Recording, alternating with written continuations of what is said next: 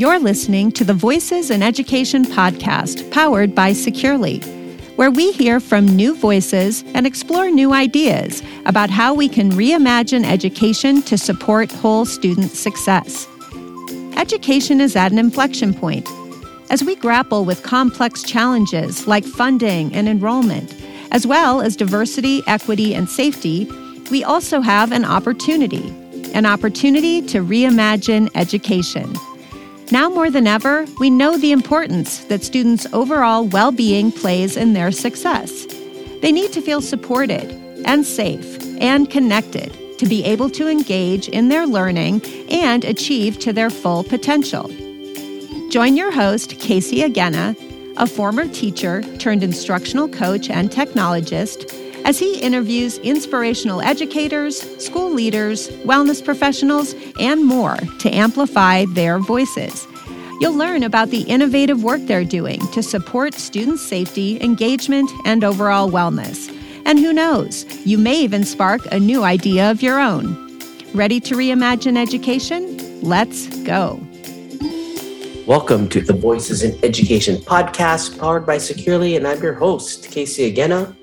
And in today's episode, really glad to be joined by Sierra Malia Foxwoods from Panorama Global in Seattle, Washington. Her work is a program officer, program manager, supporting organizations, both fiscally, programmatically, who support adolescents and mental health, and the work that they do to make sure communities and families are safe and feel supported.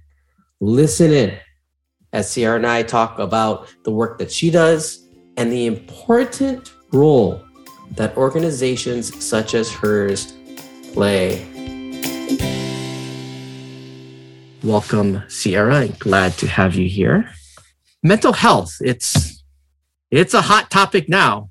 For particular groups of people, it's been really challenging, whether it's young adults in school, students in school, classrooms, at home, working adults. Tell us a little bit about the Upswing Fund, what it is, and the work that you do, and why you're so passionate about being there.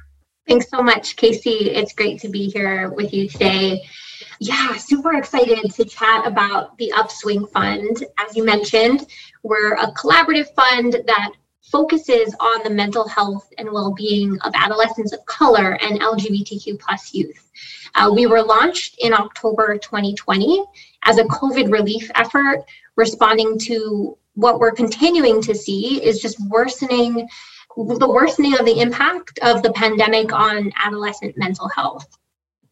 So acknowledging the disproportionate impact that diverse youth face, so that's youth of color and LGBTQ plus youth, we are squarely focused on serving this target population. To date, we are very proud to have awarded over $11 million to 92 organizations across the nation. We're currently supporting organizations in 33 states and Washington, D.C.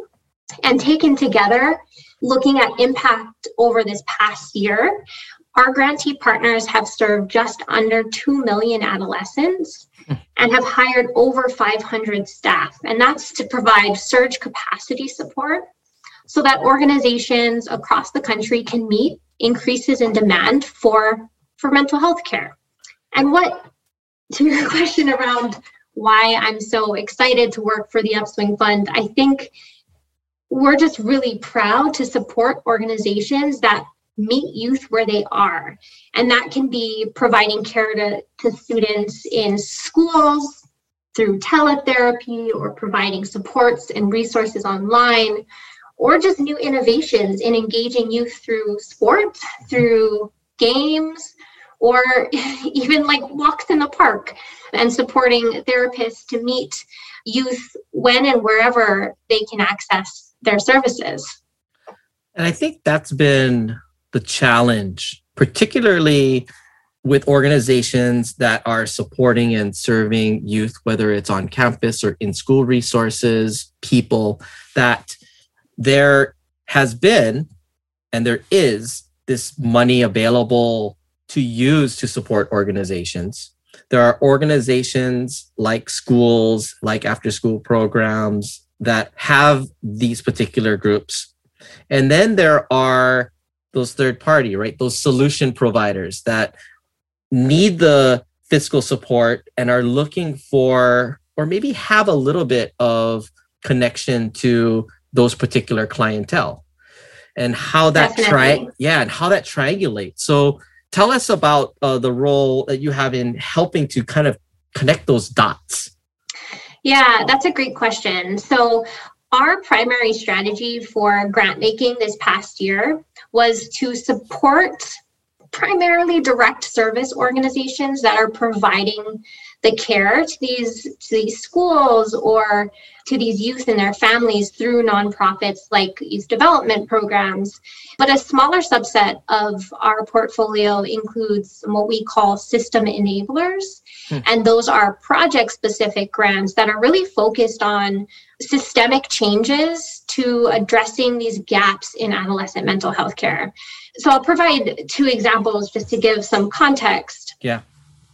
The first, towards expanding the mental health care workforce, we know that there's a shortage of providers, and even worse, there's a shortage of culturally responsive providers, providers that look like you when you go to seek help, which we know is really important to establishing trust and being able to have a level of understanding with your provider. So towards expanding this mental health care workforce, we partnered with Active Minds based out of Washington, D.C., where they trained 120 students to develop mental health campaigns in their schools to address mental health needs in culturally responsive ways. So really putting youth in the driver's seat for asking, hey, what is it going to take to improve your mental health and that of your peers? And what would you do if you were given resources to change them?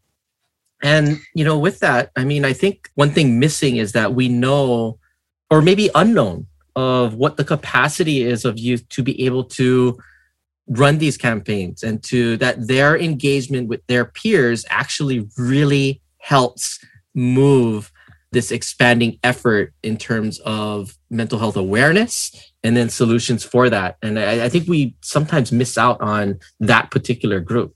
Totally. And a consistent theme that we've been hearing from our grantee partners is that youth are now more interested and engaged than ever in mental health. They care about this topic. Gen Z wants to see improvements. They want to see resources, and they want to be that resource for their peers. And it's really up to us to be able to provide opportunities, to provide a seat at the table, to help them help us to co-develop solutions or even evaluate existing ones. I think especially in work with schools, we've heard from some of our partners that there's not enough resources to support this kind of work, and youth are interested in it. And it's really a great opportunity to leverage that energy and momentum, but we have to let youth lead the way. Yeah. And to that point, I think the way that youth are engaged in schools on a daily basis, how they have been engaged in schools previously in remote teaching and learning models, to even now as we're seeing some schools pull back into some hybrid learning, those digital tools and those interfaces that they have both for learning as well as beyond school time, where they're finding ways to connect with their peers, finding ways to have a chance for others to hear them, whether it's I need help or do you need help or whatever it may be. What have you seen out there in terms of that expansion of digital tools as it addresses social emotional learning and or mental health? Yeah, this is definitely a space that is rapidly evolving. We've seen a lot of digital health tools geared towards various populations, but particularly for youth, acknowledging that, hey, youth are on their phones a good part of the day, and it's a confidential, easy to access resource. There's 2 organizations that I want to highlight here that we support and partner with. that are working to expand the use of digital tools. And what I want to kind of earmark here is, I think there's a benefit in expanding tools, but our focus is really on by and for youth of this population. So our work is looking to support organizations that are supporting co-developing solutions, not just with youth, but with LGBTQ plus youth and with BIPOC youth that can share their lived experience to help inform the creation of these solutions. Mm-hmm. So the first one is a partnership with Colorado Education Initiative and Grit Digital. And what they've done this past year is engaged youth to co-design an app for high school students to reduce loneliness. So if you're familiar, there's a Nod app that exists, and it is geared towards college students. And what they found is that it is successful in reducing loneliness. So what they've done this past year is, how can we transcreate or translate this to be effective for high school population, and specifically a BIPOC and LGBTQ plus population? So yeah, we're really excited. This is rolling out in the spring across 3 high schools in its first pilot. Awesome. Yeah. I think that's, it's sometimes a marketplace where we don't know that it is a marketplace. It's like that diamond in the rough. It's a diamond. It's something that's there, that we need and we want to address, but we don't necessarily know that it's there. And having organizations and initiatives like this to help kind of bring it up to fruition, like, wow, I didn't realize that that's a place of need. Completely agree.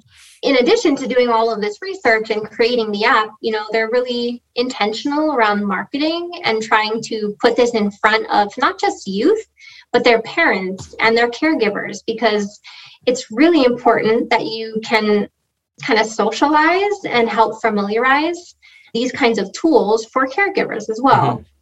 Let's take a short break to hear a word from our sponsor. The Voices in Education podcast is brought to you by Securely. Pioneering the student safety movement in 2013, Securely continues to lead the charge in innovative education technology. As the only whole student success platform for K-12 education, Securely helps schools ensure student safety, increase student and family engagement, proactively support student wellness, and optimize student device and technology initiatives. More than 15,000 schools worldwide choose Securely to help them keep students safe, engaged, and well. To learn how Securely can support your school, visit www.securely, that's securly.com.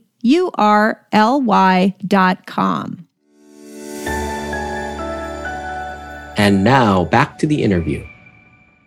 Thinking about teens, and particularly those here in the US where we do much of our work, what about access to mental health care and digital solutions for them that they can get to?